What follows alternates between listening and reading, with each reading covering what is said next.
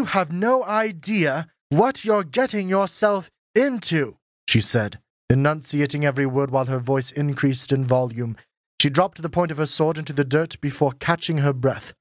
We had been practicing swordplay for only a few minutes, but she was inexperienced, and annoyingly so. It seemed as though the mere weight of her sword were enough to throw her off balance. I am not deaf, my dear, I informed her. I merely asked you to slow down, not to speak up. Sighing audibly, even though it was all for show, I waited for her reply. Breathing is useless to master vampires or bloodsuckers, but it does give a purpose, if only to express one's irritation.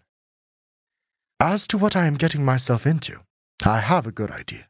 No, you don't, she argued as she glared up at me. On the contrary, I do, I stated matter-of-factly. Glancing down at the blade of my own sword, I saw my reflection, looking back at me beneath the silver glare of the moon. The blade was long, clean, and without any visible flaws.